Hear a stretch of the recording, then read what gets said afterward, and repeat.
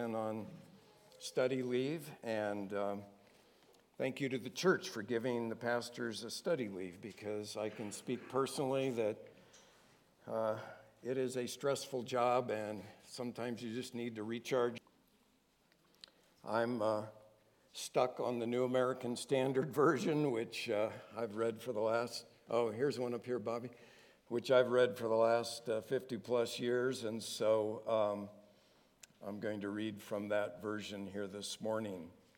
Luke 7, verse 36. Now, one of the Pharisees was requesting him being Jesus, to dine with him. And he entered the Pharisee's house and reclined at the table. And there was a woman in the city who was a sinner. When she learned that he was reclining at the table in the Pharisee's house, she brought an alabaster vial of perfume, and standing behind him at his feet, weeping, she began to wet his feet with her tears and kept wiping them with the hair of her head and kissing his feet and anointing them with the perfume.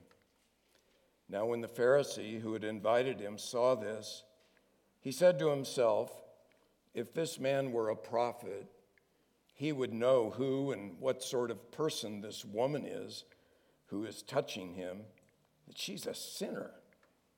And Jesus answered him, "Simon, I have something to say to you."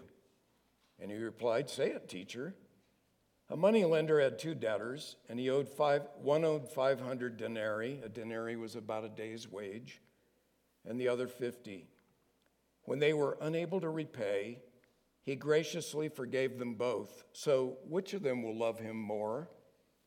Simon answered and said, "I suppose the one whom he forgave more." And he said to him, "You've judged correctly." Turning to the woman, he said to Simon, "Do you see this woman? I entered your house. You gave me no water for my feet, but she's wet my feet with her tears and wiped them with her hair. You gave me no kiss, but since the time I came in, she has not ceased to kiss my feet.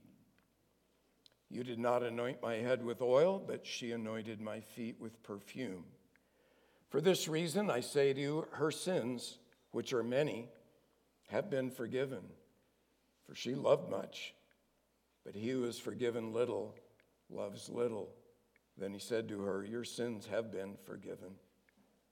Those who were reclining at the table with him began to say to themselves, "Who is this man who even forgives sins?" And he said to the woman, "Your faith has saved you. Go in peace." Father, we come to your word and pray that your Holy Spirit would use it according to your purpose, as we read in Isaiah 55, that your word would not return to you empty without accomplishing the purpose for which you sent it forth, and that you would apply it in every heart as I cannot. Through your Spirit, we ask for your glory in Jesus' name. Amen. Many years ago, I had a friend named Glenn. I met him after he had gotten out of Tehachapi State Prison, where he was doing 5 years to life for drug dealing and some other charges. One night in prison, in the emptiness of his soul, he stumbled into the prison chapel, and he heard the good news that Christ Jesus came into this world to save sinners.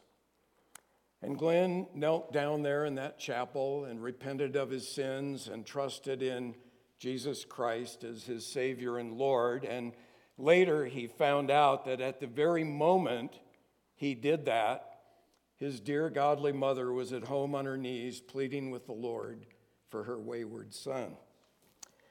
Glenn was dramatically transformed from that moment, and God put it in Glenn's heart a burning desire to tell everyone he met about the Savior who had delivered him. And I mean everyone. I remember one night the two of us were walking along the boardwalk in Seal Beach, the sidewalk that runs along the beach there in California. And we could hardly carry on a conversation because every person that would pass the other way, he would stop and excitedly tell them about Jesus.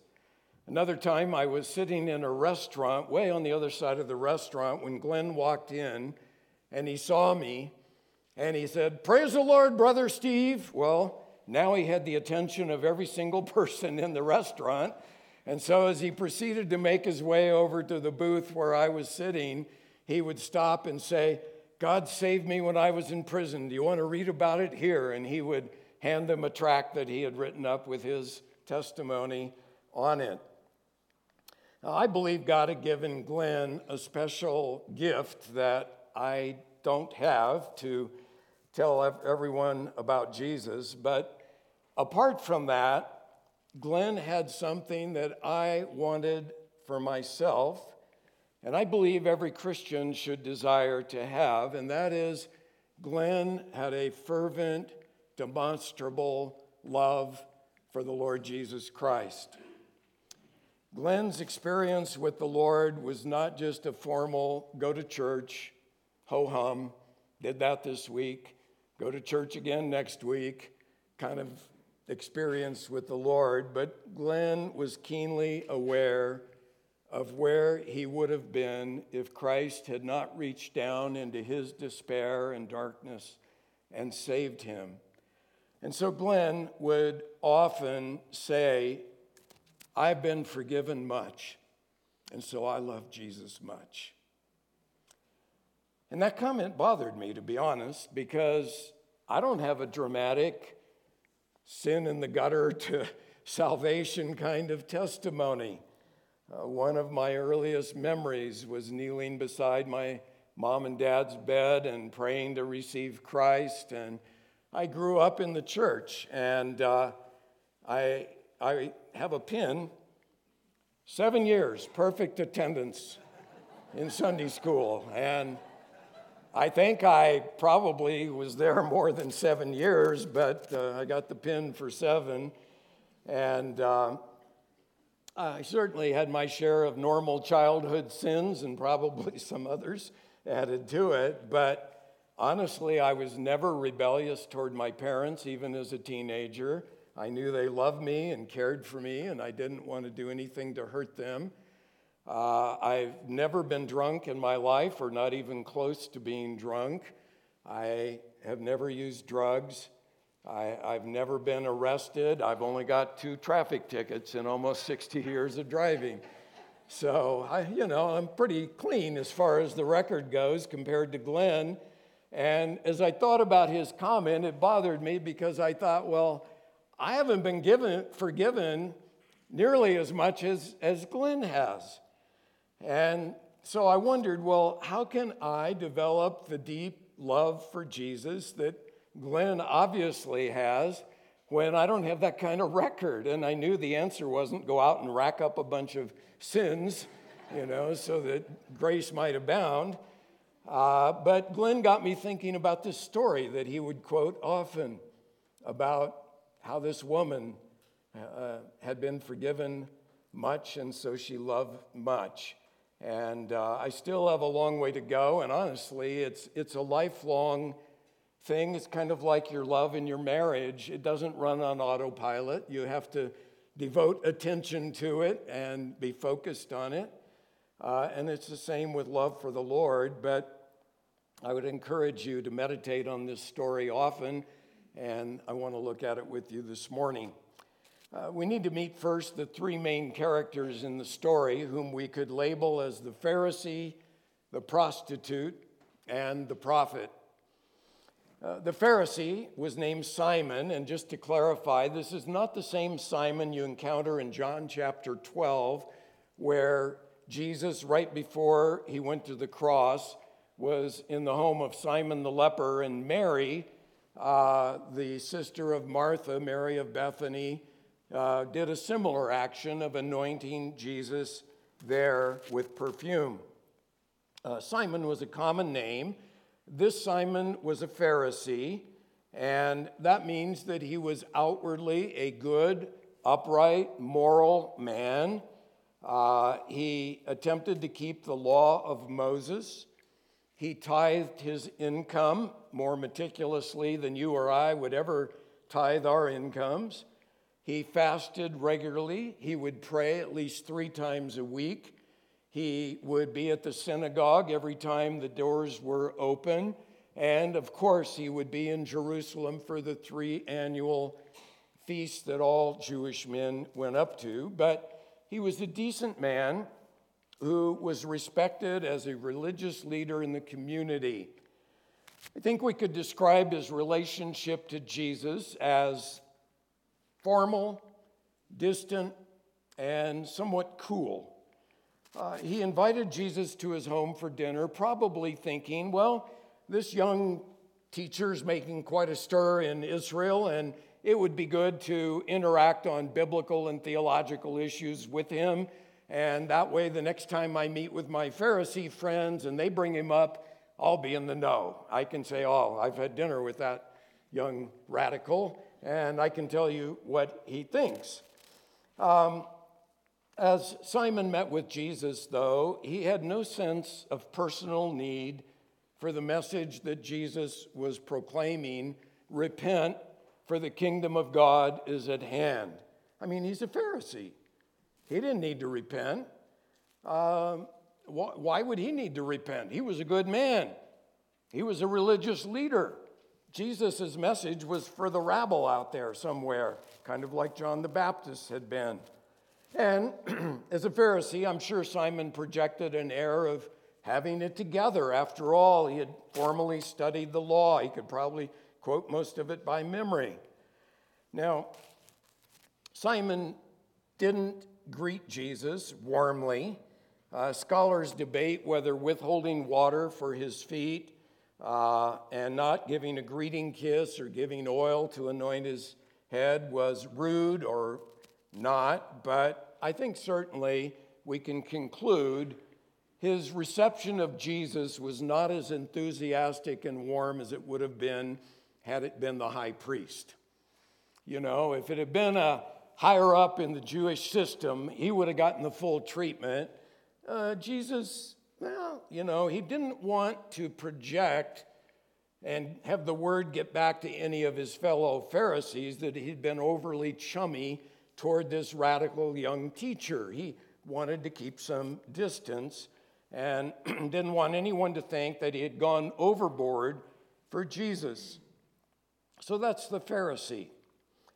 The second character in the story we might call the prostitute. I believe that Luke deliberately leaves her unnamed to guard her privacy. She's just called a sinner, and probably she was a prostitute. Again, she was not Mary of Bethany. She was not Mary Magdalene.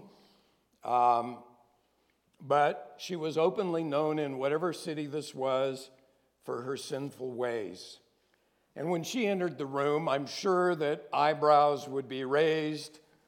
The Pharisees that were in attendance would nudge each other at the dinner table and gesture over toward her saying, look who just walked in, you know? And I think that Jesus' question in verse 44 is kind of humorous when he says, Simon, do you see this woman? And no doubt he saw that woman. In fact, that was probably the only thing he saw when she walked in. Now, it was common for people to be able to come to these kind of dinners and sit around the periphery, not at the dinner table, but listen to the conversation going on. That was common, but I think it's safe to say that Simon hardly expected to see that woman or anybody like her. Now, by his question to Simon, Jesus is about to showcase a prostitute as an example for a Pharisee, which was unthinkable. I mean, you couldn't have picked a more wide contrast and shocking comparison than to say, Simon, do you see this woman? Implied, you should be like she is. And that would have been shocking. Simon had not really seen that woman. He had not seen that she had something that he needed. She had a loving and thankful heart toward the Savior that Simon lacked. As I said, at best, Simon's relationship with the Savior was distant and keep your hands up, keep your guard. You don't want to get too chummy with this guy. And she was willing to come into a room where she knew she would endure stares and whispers and muffled laughter among the men as they said, "Look who just showed up. Can you believe it? She's here," you know? And she was willing to openly express her love for Jesus because of what he had done for her, even if it meant public humiliation for her. Now, Luke doesn't tell us, but I think we have to assume that this woman had come under Jesus' teaching prior to this occasion, because Jesus' words to her in verse 48, "Your sins have been forgiven," and verse 50, "Your faith has saved you," those are words of assurance. They're not first-time declarations.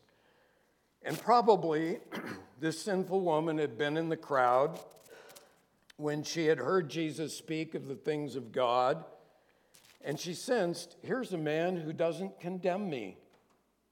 She had heard the Pharisees teach, the way to God, keep the law, keep all the ceremonial laws, keep the Sabbath, do this, do that. And it overwhelmed this poor woman as she thought, there's no way. I can't begin. Where do I even start with my past? And they certainly weren't welcoming her to get in the game and try. They wanted to keep their distance, If Jesus knew this man or this woman was a sinner, he wouldn't even let her touch him, is what Simon is thinking.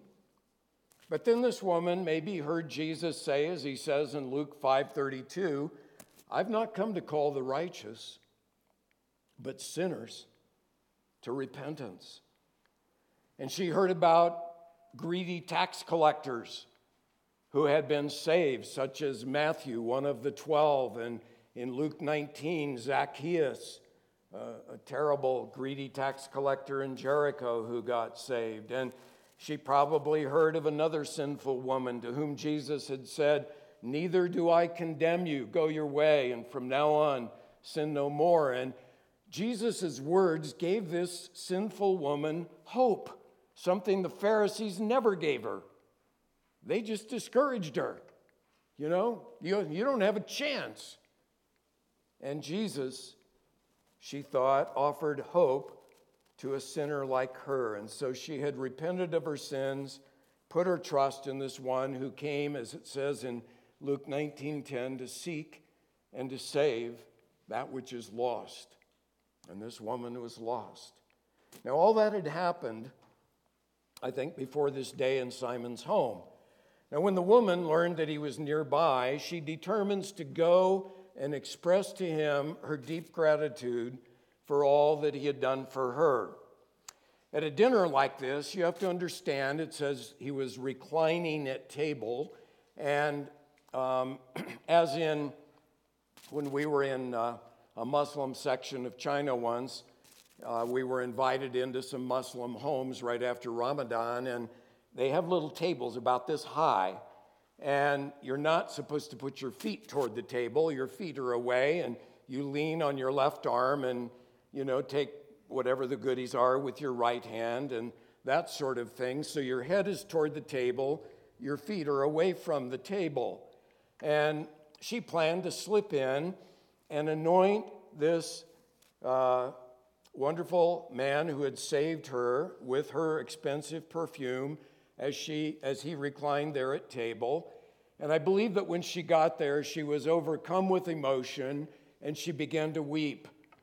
And her tears began to wet Jesus' dusty feet, and she began to wipe them with her hair. Now again, it was the custom in that culture for a woman not to let her hair down in public. But this woman who had let her hair down many times in her occupation now let them down in worship for Jesus as she wiped his feet wet with her tears, with her hair, and anointed him with the perfume and kept kissing his feet. And kissing the feet was a mark of reverence for a leading rabbi. But all of this she did, not caring what anyone else in the room thought. And I'm sure there were gasps, and there were stares, and there were nudges, and there was chuckles, and there was just incredulity on the part of the other Pharisees there. And she didn't care. And so this woman stands in contrast to this cool, detached, academic Pharisee in his relationship to Jesus, if you even want to call it that. And here she is just pouring out her love and devotion to the Savior who had forgiven her so many sins. Now, before we look at the third character in the drama, let me ask you a question. Which of these two characters do you most identify with in your relationship with Jesus? Are you more like the cool, calm, detached Pharisee? You got it pretty much together spiritually. You know your theology. You got it all down. Don't get excited about it, folks. Let's be cool. Let's be calm. Let's keep it together. And you really don't feel a need daily, weekly, at any time for the forgiveness that Jesus offers so freely. Or like this woman and like my friend Glenn, do you see that without Jesus, you would be hopelessly, helplessly lost in sin? Who knows where you might be? In prison, in the gutter, homeless, divorced 15 times. Who knows what would have happened to you had Jesus not broken into your life? And like this woman, are you willing to express deep feelings of gratitude and love for Jesus? Who cares what other people think? What does Jesus think? That's what you want when you gather to worship Jesus. And so I think Luke wants us to take an honest look at these two characters and shockingly say, we should be like this prostitute, not like this Pharisee. She's a former prostitute. Then the third character is the prophet. And I call him that because Simon says, if this man were a prophet, he would know what sort of woman this is who is touching him. And I believe one of Luke's main reasons for reporting this story to us under the inspiration of the Holy Spirit is to reflect on the question, who is this man, Jesus? And I submit to you that that is the most important question you can answer in your entire lifetime. If you get it right, and you see that Jesus is the eternal God in human flesh who bore your sin on the cross, everything in your life will be different, and everything in your eternity will be different. If you get it wrong, it will not change your life at all. It's ironic, and I think that Luke uses splendid irony when he quotes in verse 39 Simon's thought, if this man were a prophet, he would know who and what sort of person this woman is who's touching him, that she is a sinner. Now, he's just thinking that, and Jesus knows what he's thinking because he is a prophet, and more than a prophet, he is God in human flesh, but Simon is doubting that he's a prophet. And then you'll notice down in verse 49, the dinner guests repeat the same question.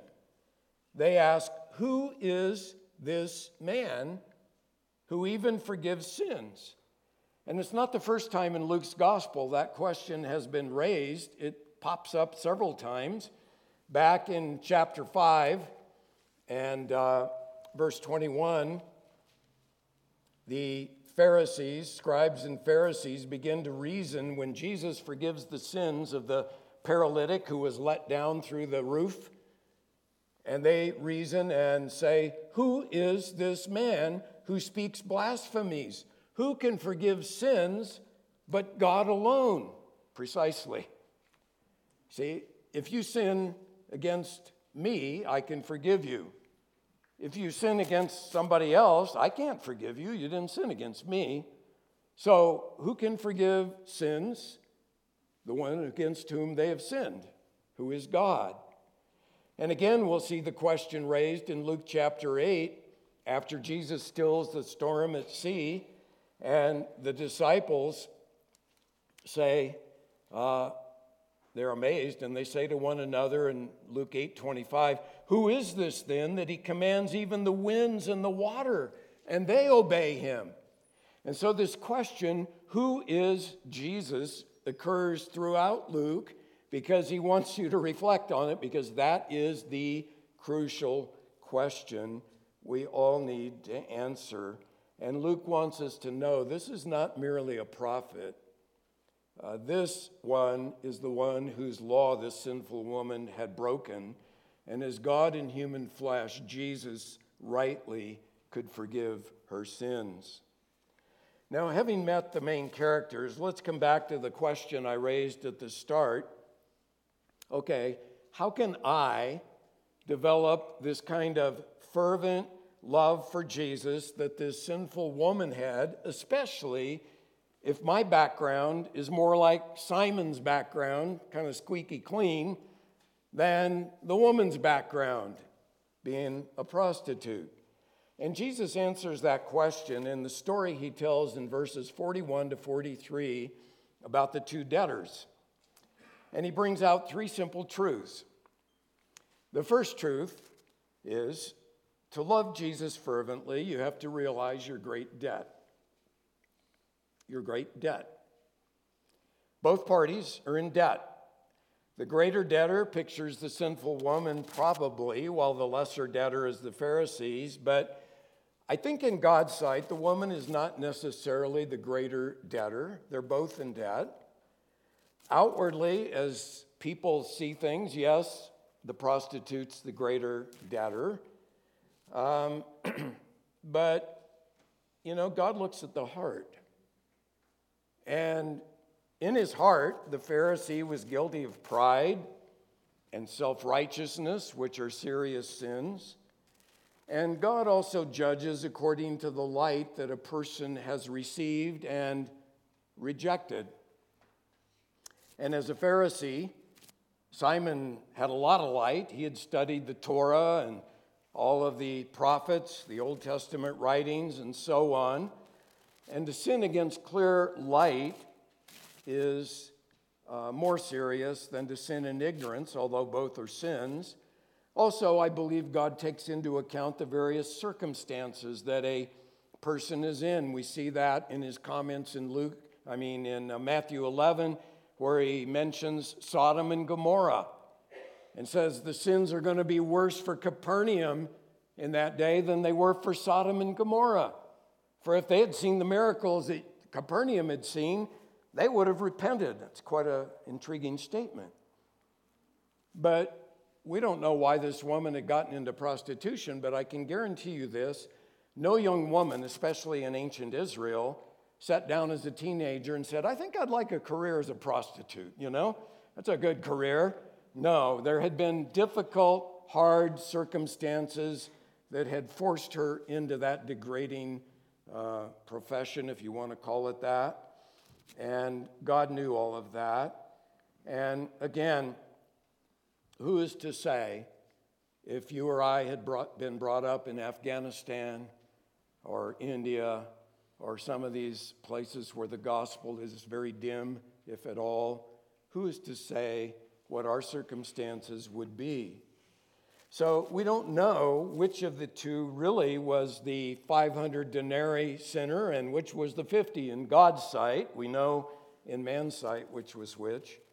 But I think Jesus couches the story this way to draw Simon's neck into the noose.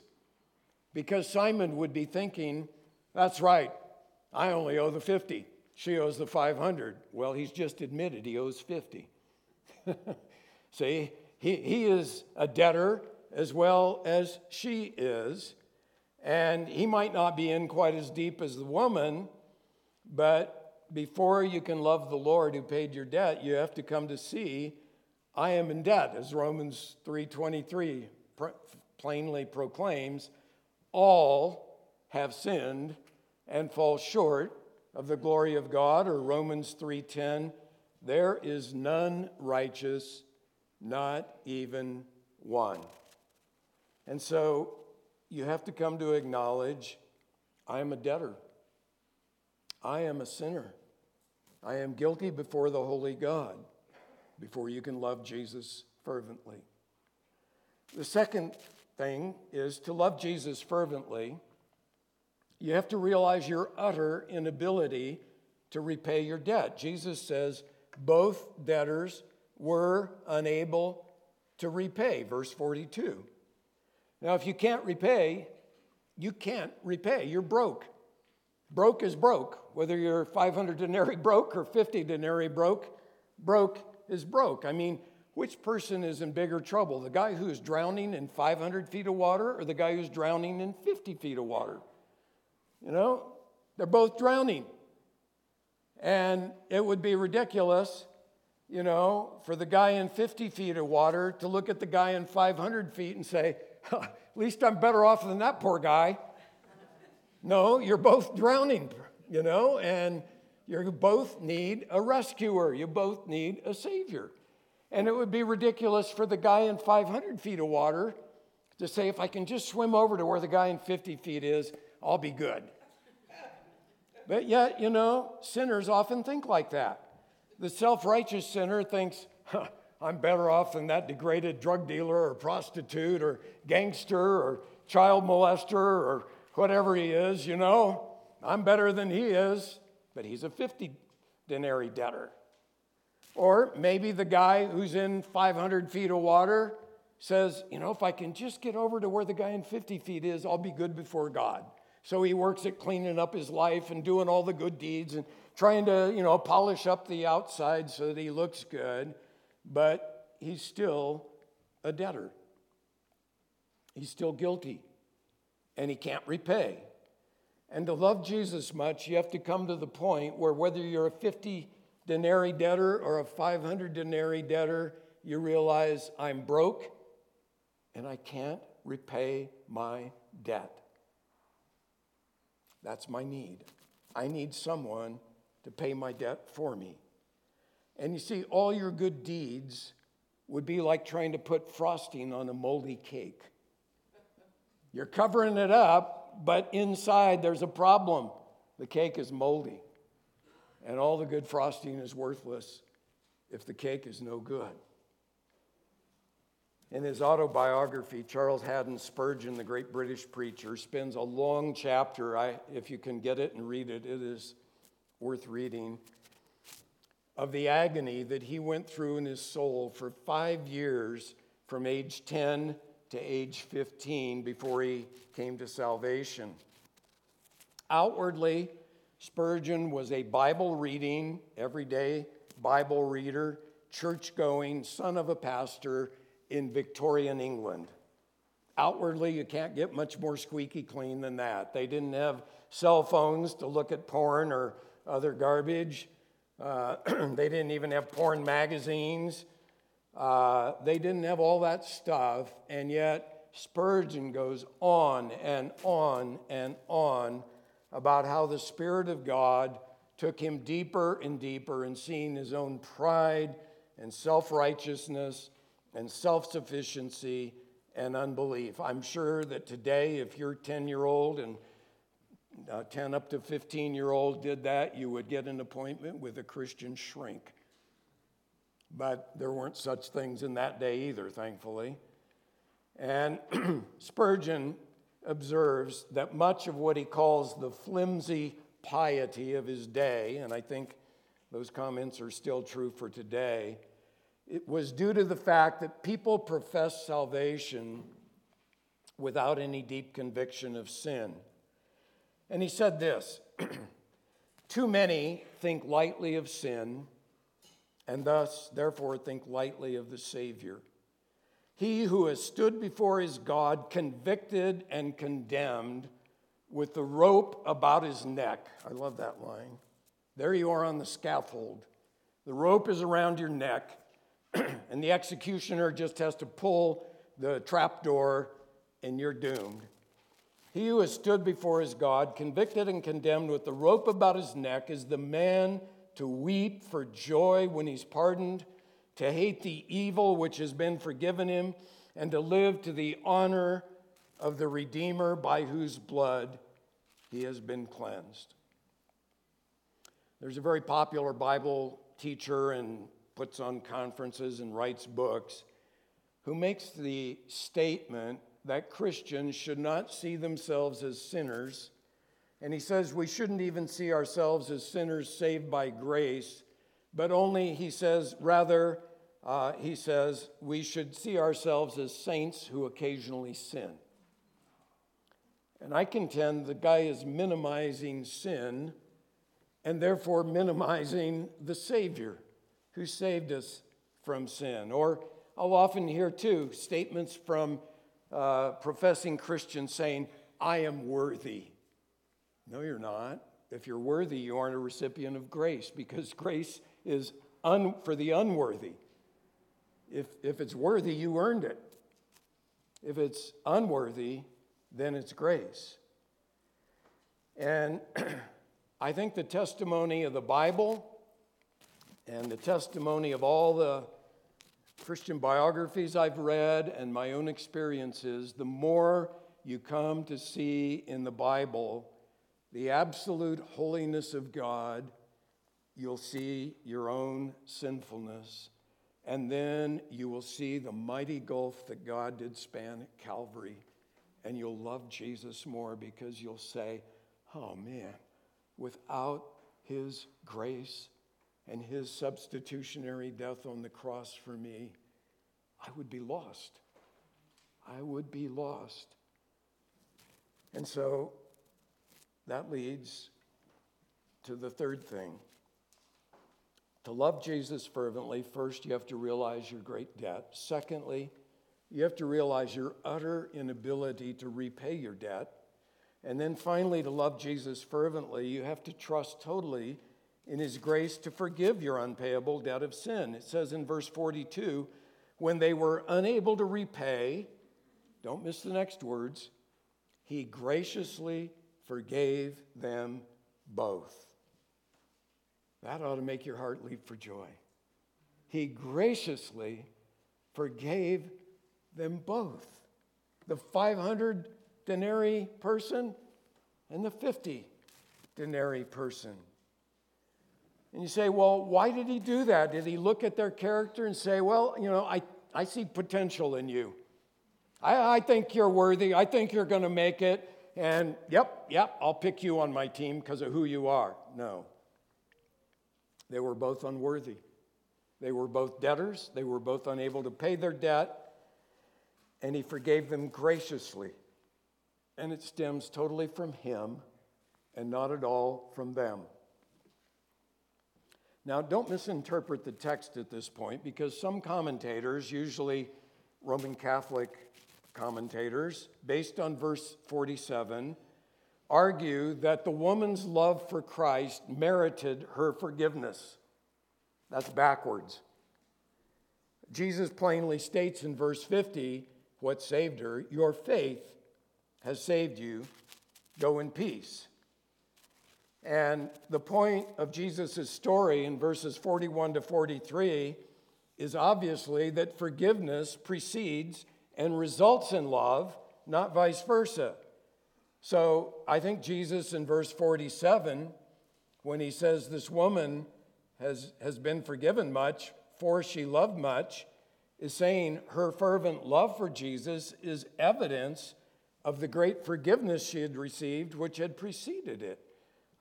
It's like we might say, it's raining for the window is wet. We don't mean the wet window made it rain. No, the rain made the window wet. And it was the forgiveness that caused this woman's fervent love for Jesus, not vice versa. She didn't conjure up love for Jesus. and he said, okay, I guess you got enough love, I'll forgive you. That's works-based. Rather, salvation is by grace through faith. And that's not of yourselves. It's always the gift of God, not of works, lest anyone should boast. And so to love Jesus fervently, to sum it up, realize first of all your great debt. Realize your utter inability to repay the debt. And then trust totally in God's grace, his unmerited favor to forgive it. And the more you see your debt, and the more you see your inability to repay that debt, the more you will see how much the Savior did for you when he took your penalty on himself on the cross and paid the debt that you owe. And that will lead you to love Jesus more and more. I'm praying this morning that two groups will take this message to heart. First of all, maybe like me, you grew up in the church. And you're very familiar with the things of God, maybe too familiar. You can quote John 3:16 while you're yawning. Ho-hum, God so loved the world, gave his only begotten Son, whoever believes in him should not perish but have eternal life. Yes, let's move on. No. That needs to move your heart. That needs to move you. The gospel should touch your heart as you realize what God did for you in sending his Son. And so one prayer I've had this week is that all of us who grew up in the church would think often about how much God has forgiven us and grow in more fervent love for Jesus. The other group would be any who are here who may be like this woman. Maybe nobody knows your past or your present. Maybe nobody knows all the sins you've racked up. You've kind of kept them undercover, but you know. And you're racked with guilt. And you think at times, I don't see how God could ever forgive me. You're like the 500 denarii debtor. But notice, the Lord graciously forgave them both. Isn't that wonderful? Paul said, I was the chief of sinners, but I found mercy so that in me there might be an example of God's grace. And there's good news for every sinner. If you come to the cross, you don't have to become a 50, pay it off till you only owe 50. No, bring your 500 to the cross and trust in Jesus. And he bore all of that on the cross for you. And that's the best news in the whole world. And the Lord has given us a means by which we can stir up our love for him. We're going to do it in just a moment. It's called the Lord's Supper. And we do it every week. And you say, well, yeah, it's kind of a ritual, isn't it? It can become that, but it shouldn't be, because Jesus said, do this as often as you do it in remembrance of me. And so when we partake of the bread and of the juice, it should remind us of the great price that was paid, that God could graciously forgive our debt because of what Jesus did. You notice again Jesus' words in verse 40, Simon, I have something to say to you. Put your name in there. I have something to say to you, Jesus says. And what he wants to say to you is, there's a way for your sins to be forgiven. And the way is seen by this prostitute who came to Jesus, and he clearly says, your faith has saved you. Go in peace. And if you want to go in peace this morning with your conscience clear from all your sins, come to Jesus and trust in him. He is a gracious, merciful sinner, far beyond what we can imagine. And throughout eternity, we'll be discovering the riches of his grace and kindness toward us in Christ Jesus. Dear Father, I pray that the words from your word would touch our hearts, that we would not grow complacent, that we would not grow ho-hum about the greatest truth in the world, that our sins, which are many, can be forgiven through what Jesus did on the cross. I pray if any are here who have not tasted of your grace, today would be the day that your Spirit would open their eyes and their hearts to the love of Jesus on the cross, that they would be saved. And for any of your children who maybe have grown kind of complacent or routine about the gospel, that you would stir our hearts up to love you more and more. And I ask in Jesus' name and for your glory, amen.